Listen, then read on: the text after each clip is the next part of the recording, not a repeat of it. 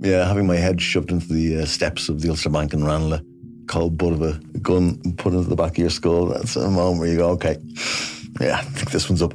How does a high-flying academic become one of Ireland's most prolific bank robbers? What I would see as the most important part of this still lies open. I'm Not Here to Hurt You, a brand new series from the award-winning team behind the Indo Daily. That November day, that's where it all begins. Out now, wherever you get your podcasts.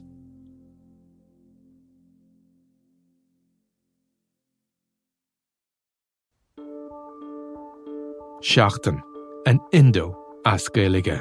Táim I mon iarachtaí a dhéanamh teacht ar a chorp, agus súlagam amach an seo gur féidir é a chur in uig ceart lena bhaintir féin. Scialtaí, fis, tuirmí. Tá sé dochreite nach bhéadach ara I gcóna meáin an cheist sin a eáil. Bhí an tála me gnám go raibh orchár na reachtam. Iadach sé táirn gribhan orchár stan I list dúhal agus gimina frecht gár a cligsar ducha sé nechar. Ná ní bhín ann dardarach sé sin. Bhín marabh. Seachtain. Find us on all the usual podcast platforms.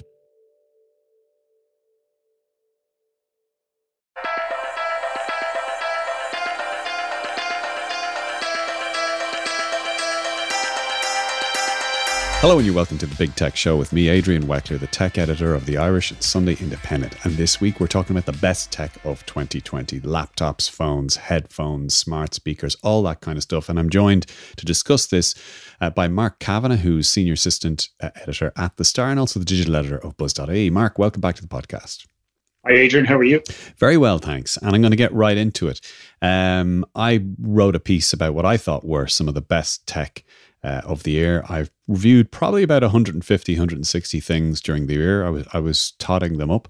And I'm going to start with laptops. And the laptop that I've picked out, there are a few honorable mentions here, but the one that I've picked came very, very late in the year. And the reason I picked it is because of the influence it's going to have on the laptop ecosystem in general. And that is the MacBook Air, the new M1 model of the MacBook Air, which, by the way, is cheaper than the Intel version of the MacBook Air, even though it's way more powerful and it has way more battery life. What do you think of my pick? Yeah, it's an excellent choice. That and the new MacBook Pro as well, which uses that chipset too. It's very much, I think, a first draft. So the real excitement here is the potential for where they're going to take this next year with some of the higher spec models. But even with that first draft, those models that they have brought out now, and I know you can only max them out at 16 gigabytes of RAM, which will be an issue for some people, particularly professionals in audiovisual industries.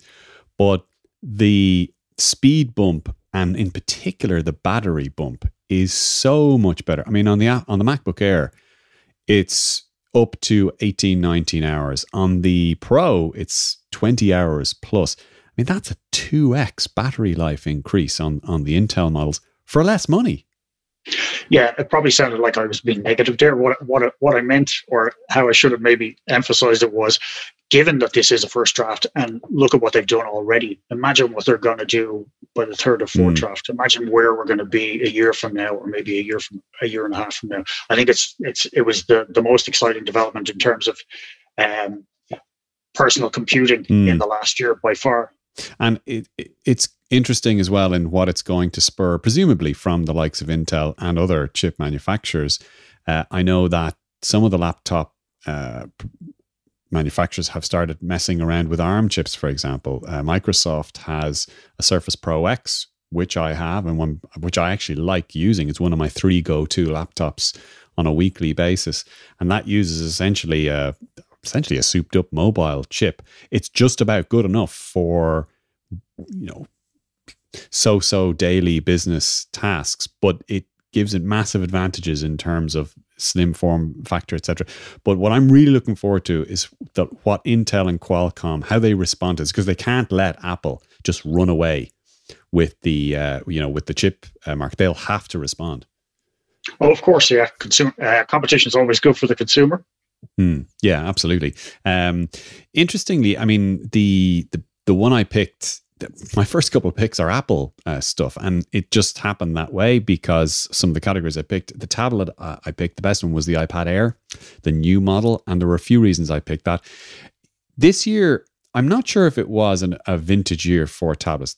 It seems to me that the tablet market has shrunk in terms of the ambitions of some of the manufacturers. You don't really see anyone other than Apple and Samsung even really trying to go big and promoting the tablets. Now, Samsung did have a decent model, Galaxy Tab S7, very powerful, very nice, great screen on it. And it was around the same price as the iPad Air 2020, which I think it starts at €670. But the reason I chose the iPad Air is two reasons. First of all, there's the redesign. So it's exactly the same size as the 11-inch, 10.9-inch iPad Pro, which means it fits the same keyboards and the same accessories, but it also has that lovely flattened edge that Apple has now introduced over its whole iPhone range as well. And also because just in general, if you're buying a Pro tablet, now not a Windows machine, but a Pro tablet, to me, I don't know how you feel about this, for me, it's just the iOS or iPad OS just works much better across a lot of work-friendly apps.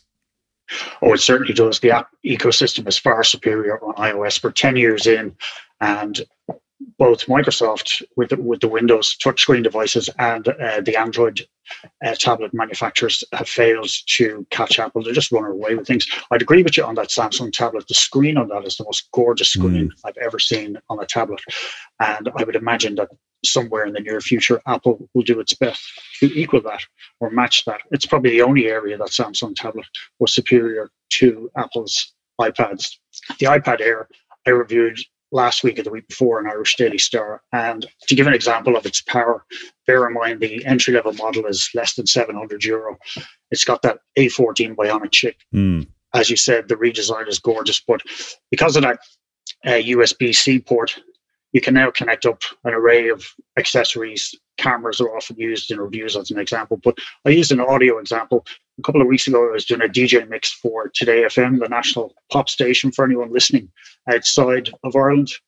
And I recorded it using an app called DJ AI, which is an iPad app. It's a subscription model. It costs $4.99 a month. It allows you to do all sorts of high-tech stuff like neural mixing, stripping out vocals, stripping out drums in real time as you mix. You can have up to 4 decks on the go. The technology in that app matches what Pioneer charges $4,000 for in a set of CD decks. You then have to buy a $2,000 mixer on top of your decks. So for $6,000, you're getting the same technology in that app. And I did the mix live. It wasn't, you could use a sync button. You could do it all fairly automatically if you wanted. But as an exercise, I did it sort of manually just to show it could be done. And it just blew me away that you can do this on a €700 tablet. And don't forget, it's not just a piece of DJ kit. It does all those other things. It's a great tablet for consuming media. It's great for editing photos. You can edit 4K video on it, have 2 or 3 4K streams going simultaneously. And I mean, that's that crossover, because sometimes people will ask a question.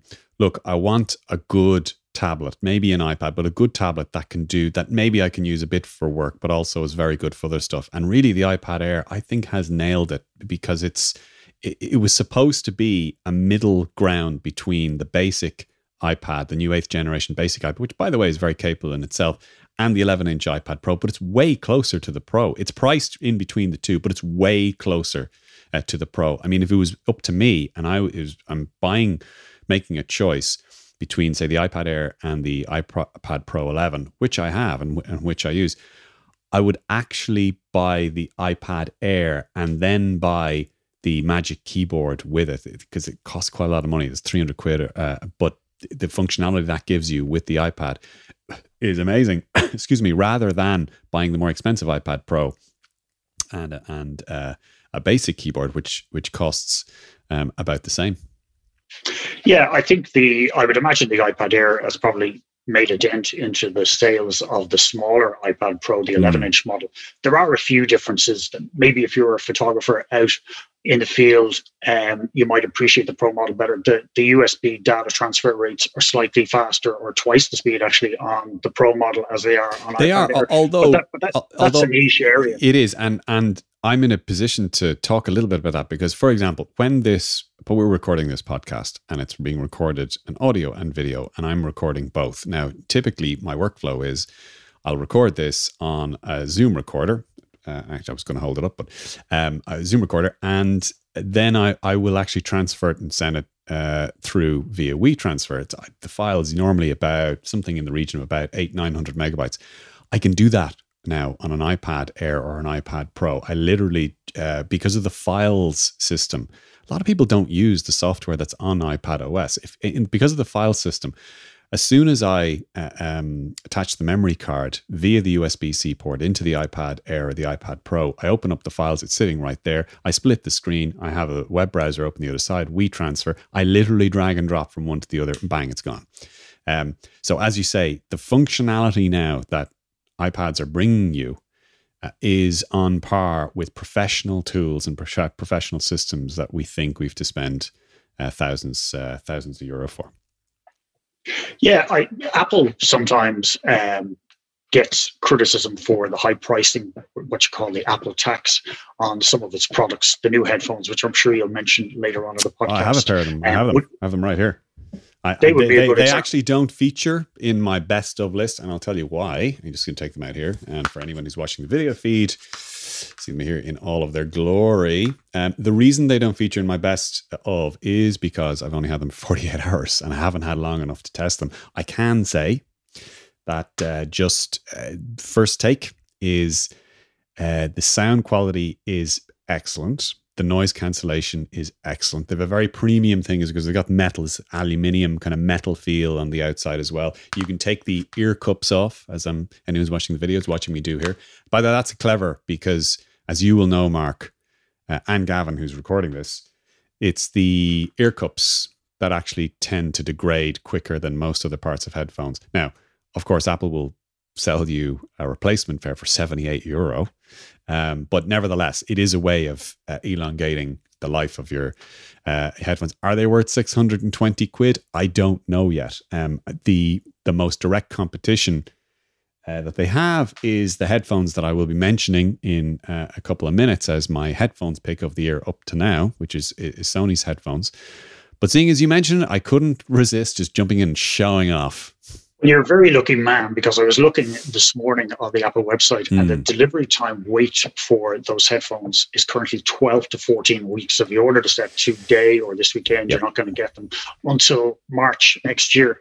So do you know what that speaks to me? That there's a really interesting thing there, because what that says to this is a very expensive pair of headphones relative to like the Sony. I'll just show them to you here. The Sonys that I'm going to recommend as my best headphones of the year, the XM4 models, or actually the XM3, are almost as good. They're typically retail at $389 or $379. You can get them sometimes in sales for cheaper than that. So really not much more than half the price. Here's a product that Apple has brought out, and people are willing to order them without having seen them, without even that many reviews, because they trust the company to give them a quality product. That's basically what's going on here. Yeah, I'd agree with you totally. The reason I mentioned them was just to go back to the iPad Air for a second. I think the iPads are a great example of Apple also providing excellent value for money. All of the iPads, whether the top end iPad Pro, whether the iPad Air, or as you mentioned, that 8th Gen model which came out this year, that's a fantastic little machine that does an amazing amount of stuff for less than €400. So iPads are a good example of where, Apple doesn't always throw on a premium tax just for the sake of it, as people sometimes like to make out. If you use the gear, I mean, in terms of if you use the equipment and the tools, it's quite efficient. I mean, I wrote a column a couple of months ago.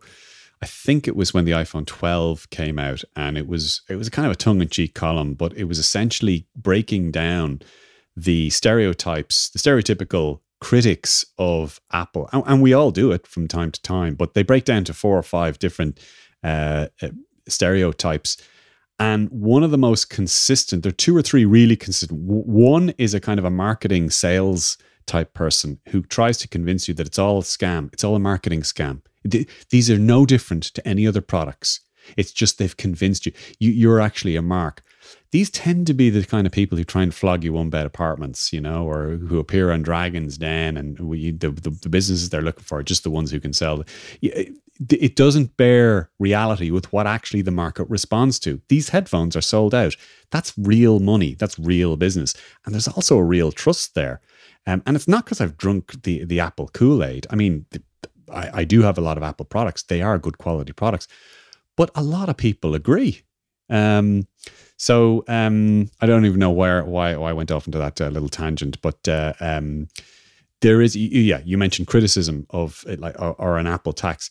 Like €620 for a pair of headphones is a lot of money until if you think about who these headphones are aimed at. Like, who are these that's the question we're all asking ourselves, because typically a high-end pair of consumer headphones like these Sonys will cost you, a high-end pair will cost you €350 to €400. That's the high end, right, for consumer.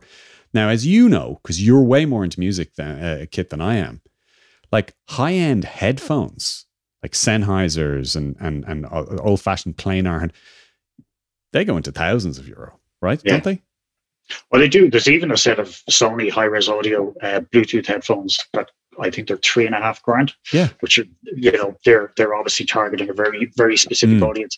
Most of the wireless headphones, you'd probably agree, while the Sonys have excellent audio quality, and I'm sure the Apple AirPods Max do as well. They do, but audiophiles would shoot those down and say that, you know, you're never going to get as good an audio sound from wireless audio as you will from a wired connection. And to a certain degree, they're right. But it depends on the scenario, in my opinion. You know, a lot of the time when we listen to music, it's just there in the background. You're not actually sitting down to, you know, I'd sit down and listen to an album the same way that people would sit down and watch a TV show. But not many people do that. I would have wired headphones for that purpose. But once a key, actually, just on the wired, just to take your point, it's a key thing because the AirPods Max do not have a port to plug in your own audio cable, and that is an initial criticism from some of the high-end audiophiles. They're saying, well, I can't possibly consider these because really these should be compared to consumer headphones, noise cancelling, Bluetooth wireless headphones, which is what they are. Yeah, I think that's what they are. I think wireless Bluetooth audio is a convenience that we all love. We all love smart speakers around the house, but you're listening to music in mono. I mean, music's been mixed in stereo since the 60s. Yeah. So to go back to listening to music on mono speakers is really a retrograde step. But we all do it because it's so convenient and it's so handy. And in general, you'll be very impressed with the sound you get out of a lot of those. You mentioned stereo and mono. One of the interesting things about the AirPods Max is they have this spatial audio characteristic, and Apple is trying to push this now. Spatial audio is a little bit specialized. It's not really that common. You can't really just open a YouTube video and get it going, but it is actually kind of remarkable when you test it out. For those who haven't tried it, it's a little bit like it. Directional audio. When you turn your head, you think the audio's come from one place. You turn another way, think it's coming from another place. And there's a lot of speculation that Apple is setting this up to work with a new suite of mixed reality or augmented reality glasses and other products it has up its sleeve. But anyway, look, that I don't know how you got into headphones. I think we've pretty much covered headphones. Now, actually, do you know what? While we're here, I will mention the Sony. So these were my headphone picks of the year. And the reason is simply, to be honest, I didn't find them that much better than the XM3s. But the XM3s were the best noise cancelling wireless headphones on the market. And these are not worse. They're slightly better, maybe. To me, they're not quite as comfortable, but they're still as comfortable as any other pair on the market. What did you have any sort of experience with headphones during the year? They were by far my favorite when it came to wireless over-ear headphones. I probably preferred the Bose 700 to the Mark IIIs. I'm saying that now. I only had the Bose for a couple of weeks, but they had a couple of extra features that the Sony at that time didn't have. But Sony have added that to the Mark IVs, the multi-connection features and stuff like that. They somehow managed to improve the ANC. As you say, it might be only a slight bit, but they still improved it. And I think the audio quality, there's kind of a warmer sound maybe on the Mark IVs that's improved a little bit too. Okay. So I'd agree with you 100%. They were my favorite. I did try out a few others this year. There were nice over-ear wireless headphones from Panasonic Technics and the Huawei FreeBuds Pro in recent times. I think they're a good first effort, but they didn't quite nail it. My comparison would be Microsoft Surface when they launched the Surface headphones. I think the Surface headphones were a lot closer to Sony and Bose than Huawei managed it this time out. Yeah. But that said, if you bought the Huawei for €300, you wouldn't be disappointed. They, to quote Eamon Dunphy, or to paraphrase Eamon Dunphy, they're a good set of headphones, not a great set of headphones. Well, one of the headphone brands I've been kind of mentioning a lot over the last 6 weeks is an Irish brand called OneSonic. They just reached out to use the American parlance and said, look, we make buds and headphones as well. They sent me a pair to try, and you know what? They were actually pretty decent, and especially on for how much they cost. The buds only cost €60. I think the noise cancelling headphones are €80, maybe $79.95. I was more impressed with the buds than I was with the headphones, but the headphones were still decent for €80. So if you're looking for a budget option, the OneSonic, it's called onesonic.com. I don't think they're stocked in retailers. I think you buy direct from the store. Just mentioned smartwatches, and this is kind of the second last Apple category, really, because when you talk about smartwatches, I find there are three distinct categories that I class smartwatches in. One is a kind of a budget step counter. I just want a band around I don't want it to be a fancy watch, just something that will serve me. And that's where you're into your Fitbit charge for €120, €130.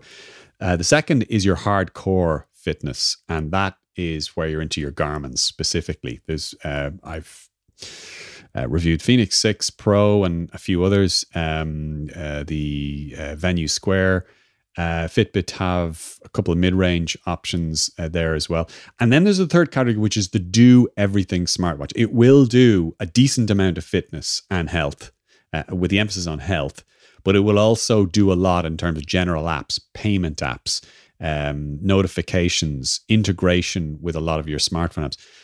And really, if you're picking one smartwatch for the general population, it has to be the Apple Watch. I mean, you can't ignore it. It is by far the best-selling overall watch by far in the world. By it's not even close anymore in terms of volume of sales units and in terms of the amount of money they bring in. The model I went for, even though the one I wear is the Series 6 for the always on, the one I went for was the mid-range, the Watch SE, because it's just under the £300 mark with a strap. It's, to me, that is the affordable option for most people. I would be a big fan of Apple Watch as well. Tested a lot of smartwatches and fitness trackers this year. I would certainly feel that the other manufacturers have upped their game a lot this year and have done a lot to maybe chase Apple.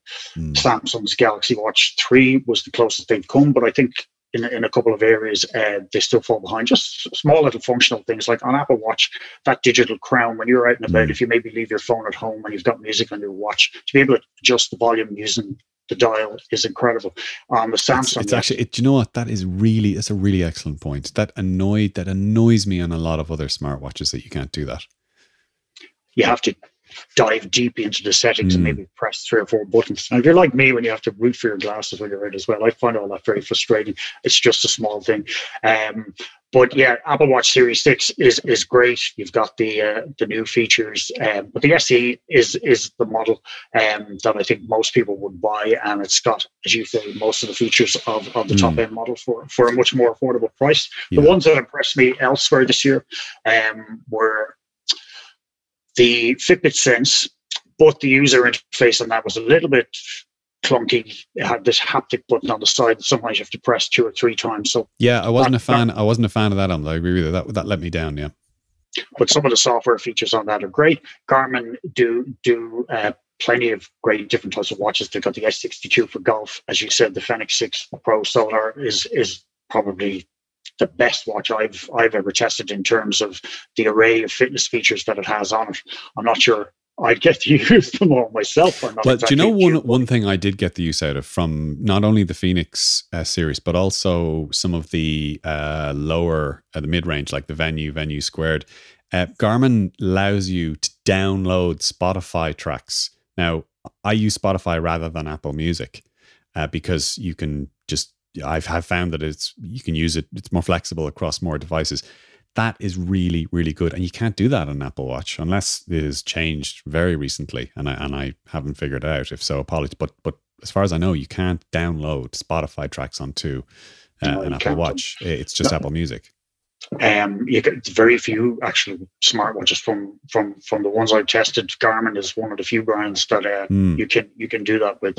I think is Apple Watch is another example of where maybe Apple does something that other manufacturers don't do, and that Apple released 5 phones this year, 5 iPhones. There were hundreds and hundreds of Android phones released this year by other manufacturers. And I found that I came to doing a list of the best watches of 2020 a couple of weeks ago for the column of the paper. And I was snowed under. I was overwhelmed by the amount of other options that there are. So has it nailed it in the sense that there's a couple of options this year. You've got the SE, and they're still selling Series 5 and Series 6. But if you walk into a store and you're either going the Apple way, if you go the other way, there's so many options. You're kind of bamboozled by all the. Yeah, and I mean, even within the Apple options, a lot of people would pause and wouldn't be completely clear. So it's actually the Series 3, it's the Series 3, it's the SE, and the Series 6. That's their lineup. The Series 5 was their high end last year. I don't think they sell it anymore. You might find it in retailers as excess inventory, but I don't think Apple sells it directly itself. But even there, like for example, you'd be thinking, well, what's the difference between an SE and a Series 3? Actually, the difference mainly is the size of the screen. The SE has the same size screen as the Series 5 and Series 6. But I agree with you. I mean, it's really, really difficult to try and tell the difference. And this is where you get into niches. I just reviewed today, in fact, a fitness watch called the Polar Vantage V2. Polar is a Scandinavian company. It's an absolutely excellent fitness watch. It has over 100 different sporting metrics. The tech in terms of the touchscreen is a little bit janky. It's not brilliant, but as a sporting and a fitness and a sensor-based tool, it's absolutely brilliant. But you'd really have to be in some sort of a club or on websites that deal with sports and fitness to know about it. There's very few, and that's what I'm talking about with the Apple Watch's success. When you talk about a smartwatch, really the only 2 brands that have, maybe arguably 3, it would be Apple, Fitbit, maybe Garmin for space. Apple and Fitbit, really. I mean, Samsung, yeah, absolutely, Samsung's there. But does Samsung have a sort of a wide awareness for its smartwatches? I'm not sure that they do. Maybe they do, but I don't think they do. I think it's really Apple Watch and then Fitbit. I think they're the 2 brands that most people kind of, and when they think of Fitbit, they really think of the cheaper, I would have thought. I'm just going to move quickly on. Smart speakers. This, to me, is the absolute king of affordable. So this is the new Amazon Echo. It's the sort of globular one. And the reason it's really, really weird with the Echoes. Because I do also have the Google Nest speaker, and it's decent. It's decent. They're same price, €99. But the Echo's better. It just has better audio. And I have this theory that the Echo in particular is a bit of a loss leader for Amazon, that they actually put a little bit more into it from an audio perspective than you've a right to expect for €99. And they're hoping that in time you'll shop on Amazon and it'll be into the ecosystem. Except in Ireland, that doesn't really work. You don't really shop on Amazon here using your smart speaker. So I kind of think that the joke's on them. Do you know what I mean? Well, we're a very small market, so we probably don't come into their consideration that much, I would imagine. Well, you can still buy it. You can still buy it. I'd agree with you on the speaker. The Alexa system is probably a little bit of a closed wall system, like the Apple ecosystem, in the sense that, okay, you can ask Alexa to play you music from Spotify or Amazon Music, but if, for example, you're an Apple Music user, there's no compatibility with Alexa speakers. Or if you, like me, have a Tidal subscription, there's no. Are you the last person in Ireland with a Tidal subscription? I would use it for this reason, because occasionally I do sit down and listen to music, and I would like to hear it at the higher resolution. Right. But a lot of the time when you're out and about, that doesn't really come into play. In actual fact, when you're listening on mobile, you'd probably, switch from the higher res signal to the standard 320 signal, because you're less likely to lose your connection when you're out. Who owns Tidal now? Is it still Jay-Z and all those guys? No, I think they sold a good maybe half share in the company to some sort of Norwegian business venture capitalist or something like that. It's certainly somewhere in Scandinavia. A Scandinavian company is one on the show at the moment. But Deezer is another good example of a system. Now, Deezer is compatible. How is Deezer still going? I mean, I ask that totally respectfully. That'll be my worry about all of these companies. You could invest a lot of time into them, making playlists and stuff like that. In a few years from now, who will be still there? I think you can say without a shadow of a doubt that Apple Music will still exist in 5, maybe 10 years. I wouldn't be so sure that Spotify will. To be fair to Spotify, it has held its own. I mean, it is still the biggest. It's still ahead of Apple in terms of subscriptions. I think it was 100, 200 million now at this point. They're starting to do sort of adventurous things like pay crazy money to former members of the British royal family, whether they still qualify as members of the British royal family. I didn't know Joe Rogan was in the British royal family. Oh, I know what you mean. You mean Harry and Meghan. For podcasts, yeah. So, just because they're ahead of the race at the moment doesn't mean that they'll necessarily be there. Deezer, I would agree with your point, and again, respectfully, because I think it's a great service. They've also got the 360 audio feature, which is a very limited music library, but there's a couple of great classic albums from Elvis on there, Elvis Country album and Elvis Live from Hawaii in 360 audio, and you'll enjoy them specifically on those. Can I just, on a tangent, who likes Elvis? What kind of a music fan likes Elvis in Ireland? And I say that respectfully. It's probably a generational thing, isn't it? Is it the Nathan? Is it the older? Is it the Nathan Carter fan's uncle? Is that who listens? Because you the stereotype. I used to love Elvis as a kid, but Elvis in the last 10 years seems to have morphed into 70s Elvis, long locks Elvis. People who kind of, they're the music versions of Trekkies. They quite like dressing up in skin tight suits, But I think the streaming services, there are a lot of them. I notice you're avoiding that topic, but anyway, let's keep talking about streaming. The French, I'm an Elvis fan. I concede. Okay. Well, I mean, I wasn't having a pop. I'm genuinely interested as to who, like a colleague of ours, Gordon Smith, who doesn't do that much anymore, but he used to do a lot of IT writing, security writing. I think he still does a bit. He played in a cover band that did Elvis numbers. And was it Elvis and Beatles, or just Elvis, or just, I think it was, or just Elvis, wasn't it? Do you know the band I'm talking about? No. Well, they played the Olympia and everything.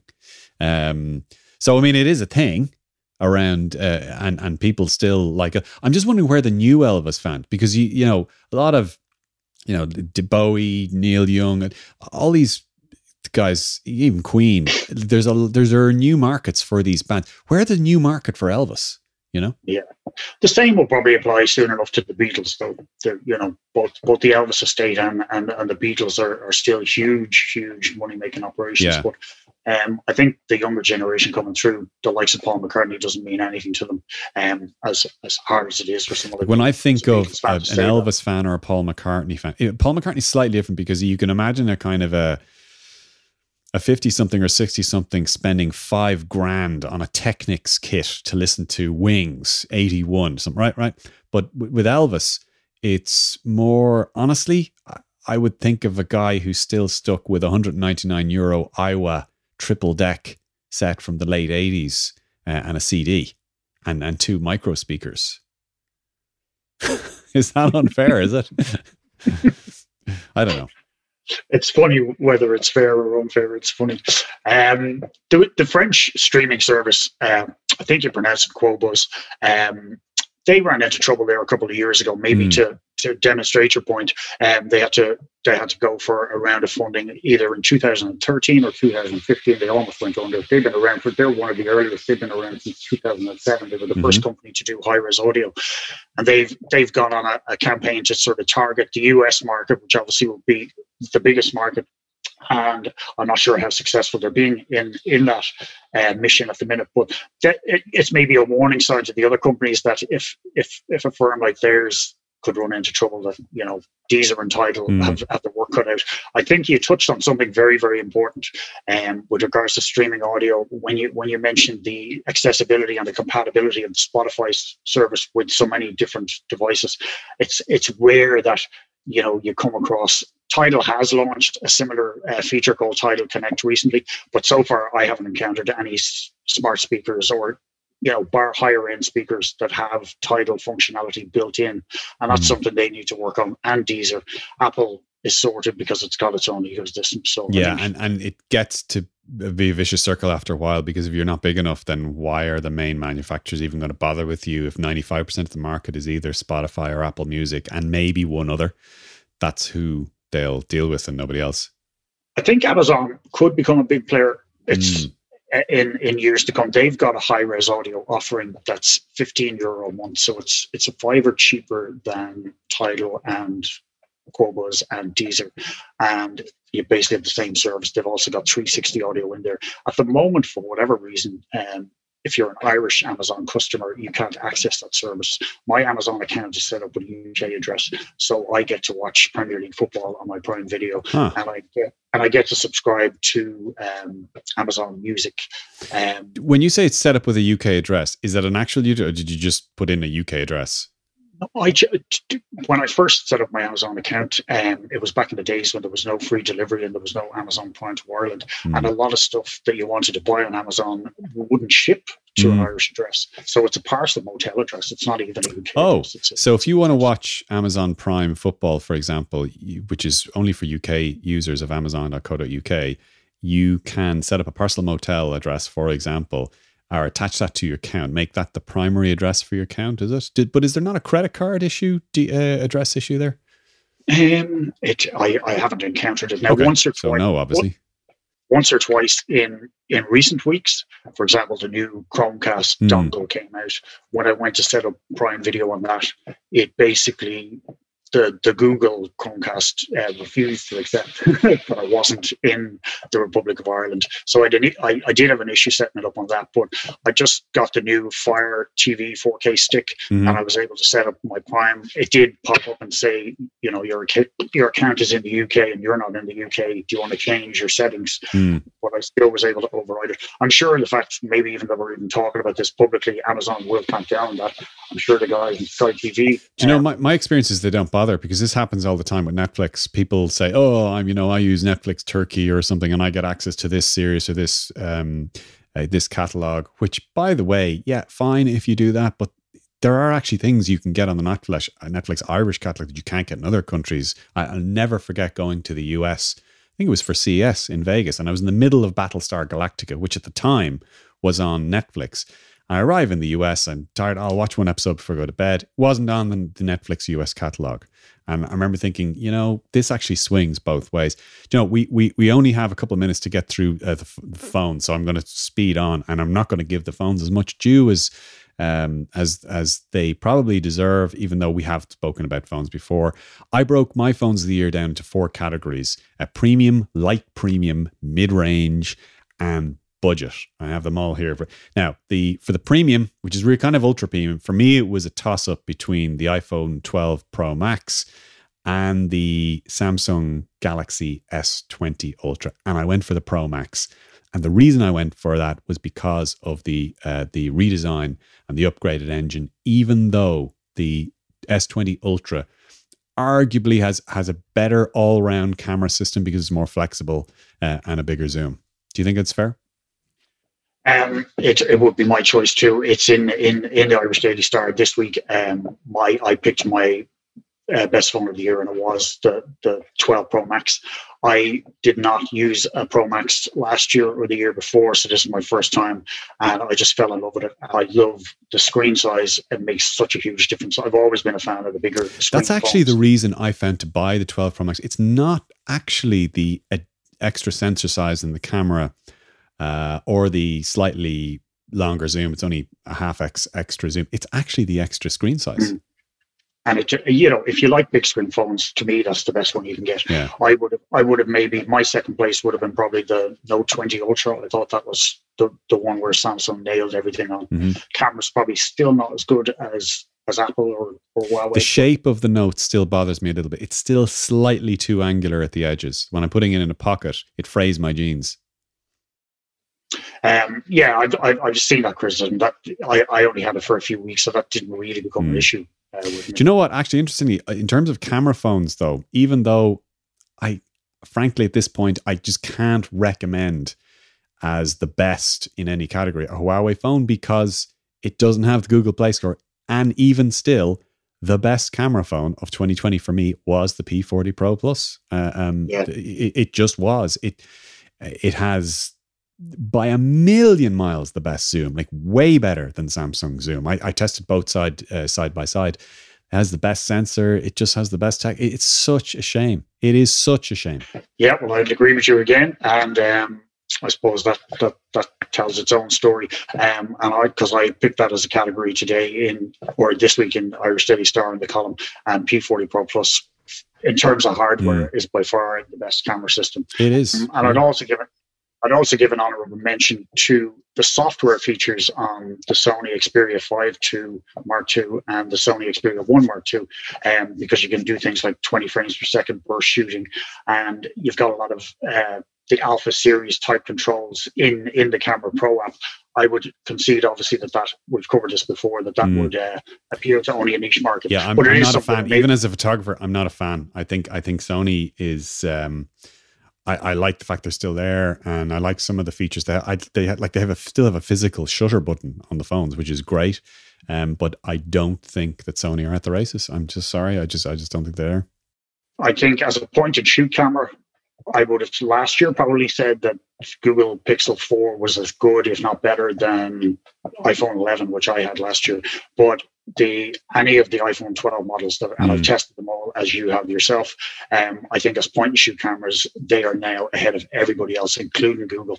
I do love the Pixel 5. It is a good point and shoot camera. You certainly won't be disappointed with it, but Apple is just edged ahead in terms of the computational photography. And this week, of course, we got the Pro-RAW functionality in the 2 Pro. Imagine it was Pro-RAW, Pro-IRA. Imagine that. That would be hilarious, wouldn't it? I picked a couple of other categories. We literally only have 2 minutes left. My light premium phone was Samsung's S20 FE because, in my opinion, having used it, it is way better value than the full-size S20. It has almost all the same features, but it's about 200 or 300 quid cheaper.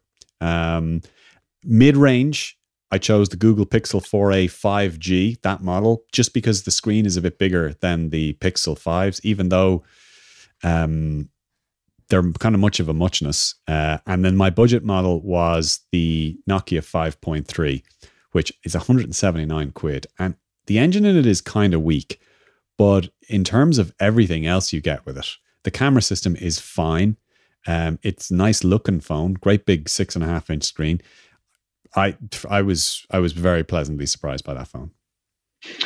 Ones I did in the column this week were best foldable smartphone. I was a big fan of Samsung's Galaxy Z Fold 2, but the one that I think nailed the execution of the form factor better was the Huawei Mate XS. Your in-depth reviews are a joy to read, and this year I think the best review I read, one of the best reviews you've ever written, was the appraisal you gave that Huawei Mate XS phone. You did obviously deal with the Google Play Store issue, but you still gave it good appreciation of what they have done in terms of innovation and engineering with that phone, and I think they were ahead of Samsung in that regard. Best smartphone battery for me was the ROG Phone 3. It had a 6,000 milliamp power pack. This was Asus. Yeah, Yeah. It's a gaming phone. So Yeah. if you were yeah. engaged in gaming sessions, you probably would use the battery up in a day. But if you're using it just as a smartphone, as your daily phone, you would get 2 days out of it easily. The best compact Android, the Google Pixel 5, aforementioned, and the best affordable, I think the OnePlus 8T for €615 has a 120 hertz screen, a really amazing full HD screen, one of the best full HD screens I've ever seen. And then the OnePlus Nord, which is $409, as a budget phone, I think that rivals any of the Google Pixel offerings. There's also an Oppo budget phone, the Reno 4Z. The Reno 4Z, I know it, yeah. Yeah, you can get that in 3 mobile for less than €300. And it's 5G. It's probably the cheapest 5G phone you can get in the Irish market at the moment. Yeah, pretty good. They are going to be the brand to watch next year. That's all we have time for, Mark. So Mark Kavanagh, Senior Assistant Editor at The Star and digital editor at Buzz.ie. Thank you very much for joining me, Adrian Wackler, the Tech Editor of the Irish and Sunday Independent, on the Big Tech Show. And hope you'll join us this time next week. We will be broadcasting all over the Christmas and the New Year. So same time next week. Bye-bye.